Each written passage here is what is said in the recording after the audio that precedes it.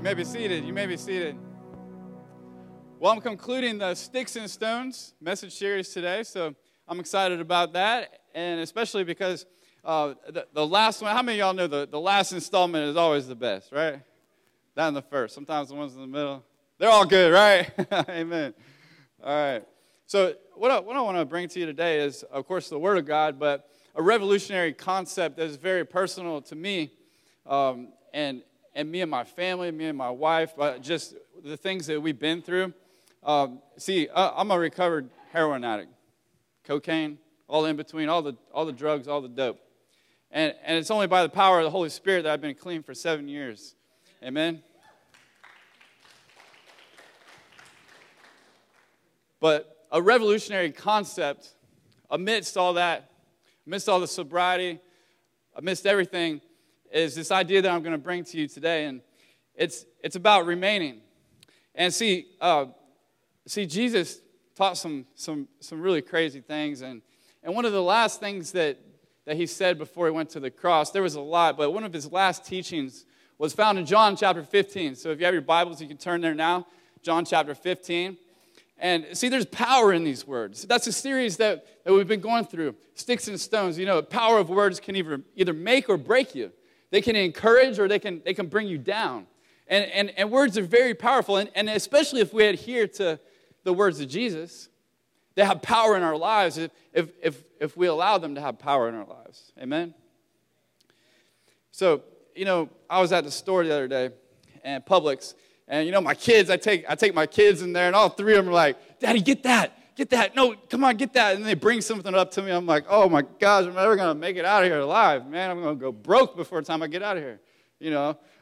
Sometimes I get to the register and something magically appears in my cart. And I'm like, what are you doing? Where'd that come from? You got to ask, Yeah, so they got me this time, okay? They got me. That's right, they got me.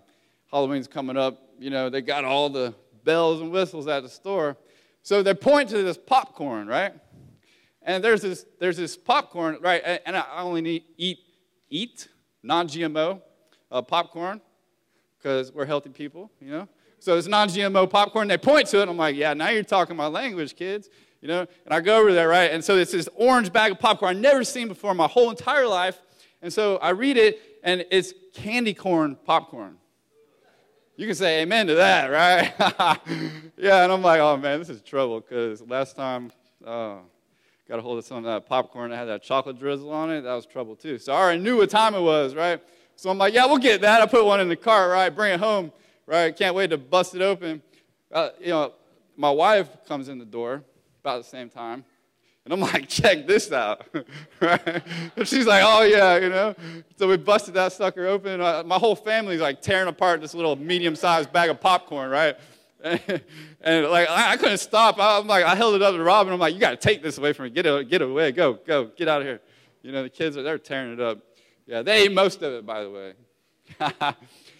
But see, I suddenly became a popcorn addict, in 0.30 seconds, just like that, And, yeah. So here's the point.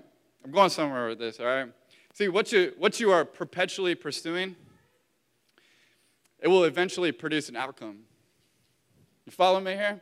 What you are going after is going to produce some sort of fruit. It could be good, it could be bad. So my question to you today is, what are you pursuing? What are you prioritizing? What are you chasing after? Because if you're not careful, it can chase after you. It can. So John chapter 15, we're going to start in verse 5. John chapter 15, verse 5. Jesus. This is red letter stuff, right? So, a lot of times you take a look at the Bible and you're like, yeah, I'm only going to read Jesus' stuff, right? Because it's more important. Well, okay, that's great, but the Bible is all inspired by God, the Spirit, okay? So, therefore, it's all of equal significance.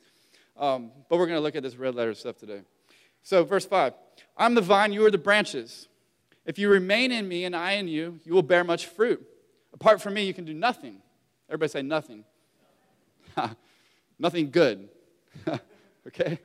You can do some things, but it won't be according to the kingdom of God.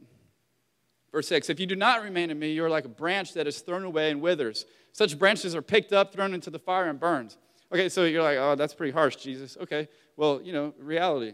So what he's talking about here, though, some people make a straight beeline right to hell. Like, if you don't remain in Jesus, you're going straight to hell. Okay, yes, that's true. But scholars believe here that what Jesus is talking about is somewhat of a spiritual essence. Meaning that if you're not connected to Jesus, your works might as well be thrown in the fire because there's nothing that good that comes out of them. So verse 7. If you remain in me and my words remain in you, ask whatever you wish. Everybody say, whatever. That's right, whatever you wish. And it will be done for you. This is to my Father's glory that you bear much fruit, showing yourselves to be my disciples. And you're like, yeah, God, give me those lotto numbers, baby, yeah. No. I hope you win the lottery. Just remember your church. but yeah, he's not talking about that. See, Jesus is very confident that if you're in him, if you're remaining in relationship with Jesus, that the things that you ask for are naturally going to be kingdom-minded things. They're going to be good things. They're going to be things possibly for your children, your family to come to saving faith in Christ. They're going to be for your church. You're going to pray for your church. You're going to pray for your pastor. Hello. They're going to be good things. You're going to want to serve. You're going to want to sacrifice for the kingdom of God. Whether it means you're made fun of or you get a hand clap for it. See, this text is very interesting to me because it's called a mashal. Everybody say mashal. So what that is it's like a parable, right? So you see a lot of parables in the scriptures, but a mashal is an extended form of a parable. And there's only 2 of them in the book of John, right? The one about the good shepherd and this one here about the vine. And what it simply means is, see, parables, they only have one point. But mashals, they have many different points. So it's an extended form of a parable. So you learned something today. How about that? So the power of words. He uses this word here, this message to his followers before he goes to the cross. And it's interesting because I was doing a little context on this, and I'm like, where was he? What was going on? What's happening here? I like to be one of those very analytical people when it comes to the scriptures. And so he was on the Mount of Olives, and his disciples were with him. And I'm looking around at other verses that were built around this, like what was before it, what was after it, what was happening here. And I found something really interesting that I could relate to. I know you're going to love this because I know you can relate to it too. Because remaining in Jesus is so simplistic, but it's so difficult at the same time.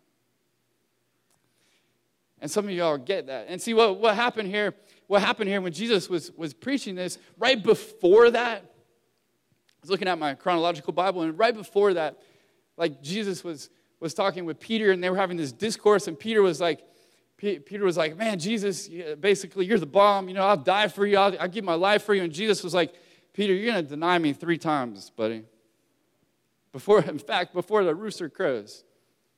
I'm sorry, Peter, but you're gonna fall away from me for a minute. Peter's like, no, I'm not, Jesus. I will die for you right now, man. I will go all the way with you. Jesus is like, no, actually you won't.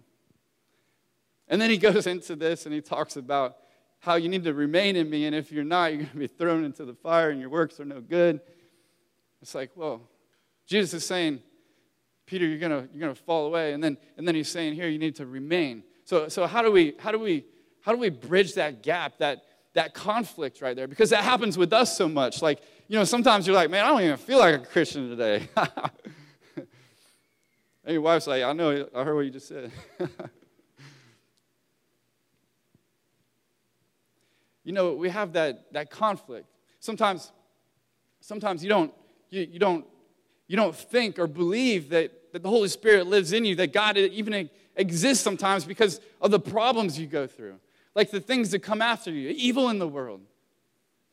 Maybe you've been doing a lot of good things lately, and all of a sudden, you lose your job, and you're like, what in the heck? Like, I was doing good. Maybe a relationship crashed and burned. I don't know what it is, but there's this conflict where we're supposed to trust and remain in Christ and depend on him for our understanding, the love that comes from him. But at the same time, sometimes we don't feel it.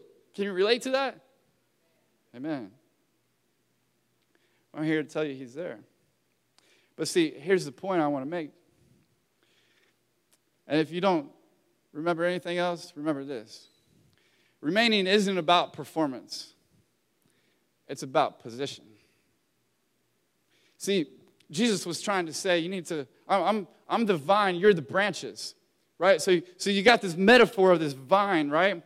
This vine going, and the branches that are coming off of it, and fruit that comes forth off of that, right? So he's saying, I'm the vine, you're the branches. You got to stay connected to me. You got to remain in me. You got to, some references say you got to abide in me to bear fruit, to rest.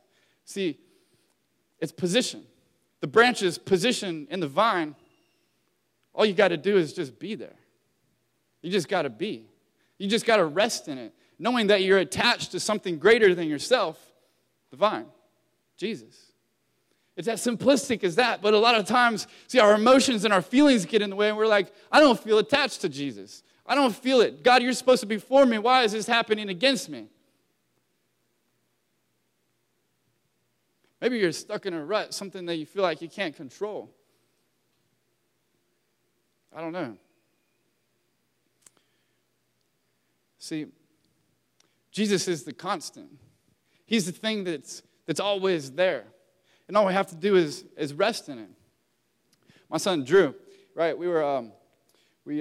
I got back from a trip. I've been gone most of the week last week, and I missed one of his baseball games, and I missed a couple of the games, Caleb's game too, and so we were the other two kids and my wife were somewhere else, and I just had Drew. So I'm like, Drew, man, look, we got some time, man. What do you want to do? You know? And I was like, how about some ice cream? And he's like, yeah, Daddy. So we went to Topper's Ice Cream, and he got one of those dirt and worms things. You know, it's like gummy worms and Oreo cookies and ice cream. And I'm like, that is disgusting, man. How are you eating that? But he loved it. So we're sitting there, right? And I'm thinking of all these things I got to accomplish, right? I'm thinking of all these things. All these things are going in my mind while I'm trying to spend time with my son. And I'm like, looking on my phone, I'm like, gotta do that. And I'm like, oh, what am I doing? Like, I just need to enjoy this moment. I just need to rest in the moment that I have with my son now, because it doesn't come often. Our lives are very fast and very busy for very good reasons. It's not a negative thing. But I was like, I feel like I'm here with him, but not really here. So I'm like, I got to turn that switch off, and I just need to be here. So I put my phone aside, put it in my pocket, and I'm like, I'm going to give it, this is me and Drew time, you know? And sometimes that happens with us when it comes to resting in Jesus. Like we're there, but we're not really there. You know what I mean? Like we're not really sure. Is the Holy Spirit inside me? Like, is he really there? Is he really working in my life? Is all that stuff that the Bible talks about Jesus, is it really real? And sometimes we get this mindset that, yeah, I'm a Christian, but I'm not really, it's just whatever, right? I want to take you to some scripture. In 1 John. Everybody say 1 John. Turn to your neighbor and say, this is going to be good. Come on, this is going to be good. All right, 1 John chapter 4. This is how we know, okay? This is how we know. This is how we know that we live in him and he in us. He has given us his Spirit, and we have seen and testify that the Father has sent his Son to be the Savior of the world.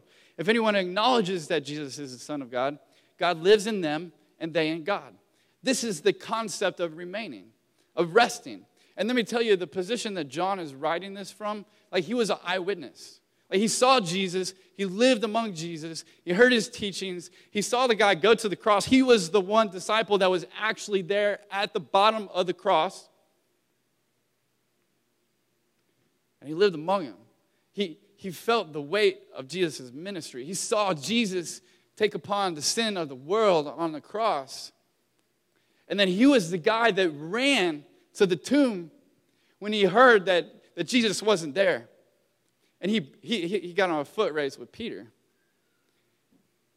This guy was there. He's writing from the perspective of an eyewitness account of something that he saw, not something that someone told him, but something that he experienced, something that he saw. And he's saying, this is how we know that we live in him and he in us, and that he gave us his Spirit, because we have seen and testified.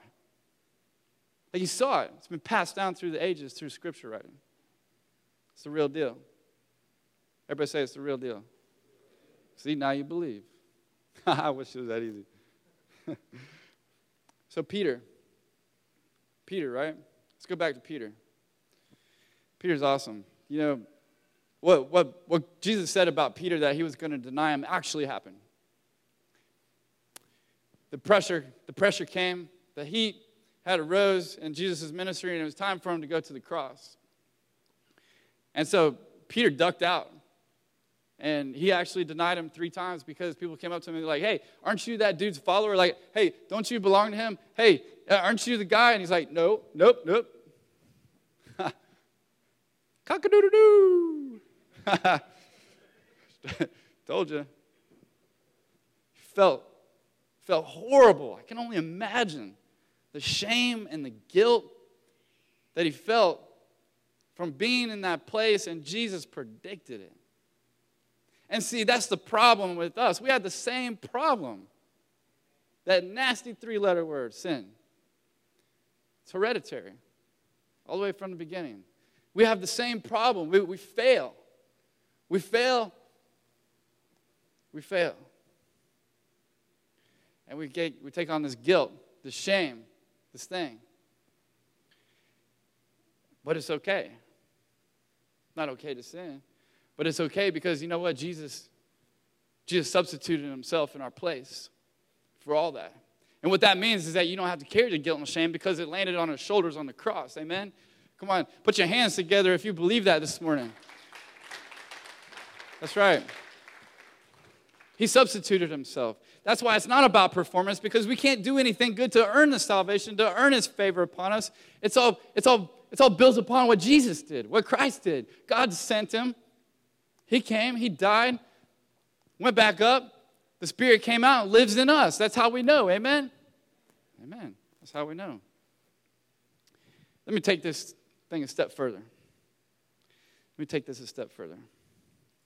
See, interestingly enough, this idea of God, he's a gardener, right? Jesus is the vine. See, what Jesus was doing here was he was talking and teaching people with a Jewish history, a Jewish background, and Jews, and he was teaching this, and he was saying that I'm the vine. Well, they would have thought that was very interesting because who was originally thought of as a vine was Israel. So what Jesus is essentially saying here is that, you know what, Israel, you're no longer the vine. I'm the mediator between God and man. I'm the guy. I'm the vine now. Just attach yourself to me. Remain in me. Rest in what I'm about to do on the cross. And that's all you got to do. Matthew chapter 11. My yoke is easy. It's light. Rest.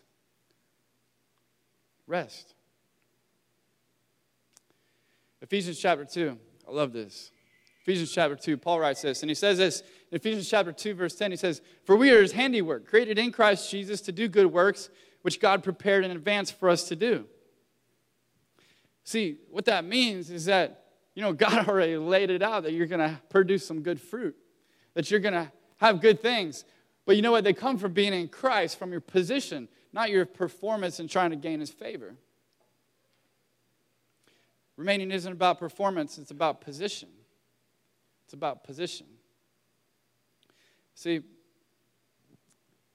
there's a lot around this position, though. Because, see, if we're going to bear good fruit, we got to be around good people, attached to the vine, right? What I'm about to say is that see these people that are beside you? Come on, look around. Look to your right, look to your left, look behind you, right? Hopefully y'all are producing good fruit. Some of y'all might have bad fruit. That's okay. I've had bad fruit too, a whole bunch of it. But see, you got to be around good people. You got to be around other Christ followers. So your spiritual success is only as good or as strong as your surrounding support network. That's right. That's why you see these things coming out, right, about community groups. We're launching soon. We got some groups going right now, but we're going to launch out a set of community groups, and it's going to be so easy. Like if you want to be a group leader or a host home, email us, come see one of the leaders here. It's going to be so easy. We're going to train our group leaders to simply be Christ-centered people in the midst of a group, right? Which means that they're going to encourage you, that they're going to be leaders, that they're going to speak the gospel into your life, they're going to encourage you. But you know what? You don't have to study the Bible. If you want to study the Bible, that's great, study the Bible. If you want to do a focus group or a topic group, that's great, do that. But if you want to golf, go golf with a group. Have a Christ-centered leader around you. Do things for God's glory. If you want to have a video game group, have a video game group. I don't know. If you want to have if you want to have a baking group or a cooking group, have a baking group. But see, it's so important for us to just simply rest and be around other people, because see, the fruit that you hang out with is the same fruit that you might become. You see that? See, being attached to the vine is so much more than just being attached to Jesus. It's being attached to a good church. It's being attached to good people. Yeah, we're supposed to be missional and go out and reach people. All right, but how are you going to do that if you're producing bad fruit? It ain't going to be right, amen? So you got to have a good support network, a constant support system. You know, one of the things that I believe that Jesus was saying here was that you got to have a constant. You got to have something. You got to have something that's solid. And that's what he's trying to say, is that's me. Jesus was saying, that's me. I'm the constant. I'm the one that's never changing. Jesus was saying, rest in me, you'll produce much fruit. That's the fruit that Paul was talking about. We're created in Christ Jesus from long ago to do good works, to produce this fruit that will last. And remember what John says? He says it's this fruit that gives witness to who you are. And it's this fruit that gives glory to the Father. See, the things that you do give glory to God. Stand to your feet if you would.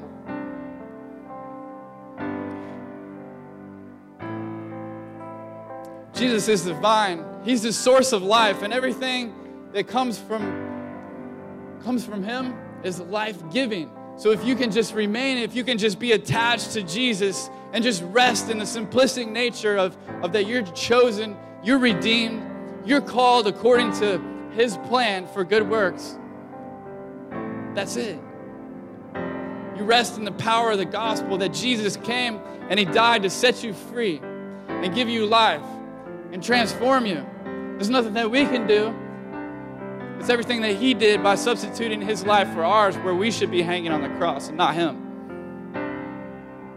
And the power of the resurrection, when Jesus came out of that grave, he showed everybody, the whole world, that he could conquer sin and death. And what that means is that same power is for you and for me. If you're dealing with something this morning that you feel like you can't conquer, that you can't get over, the power of the resurrection is for you.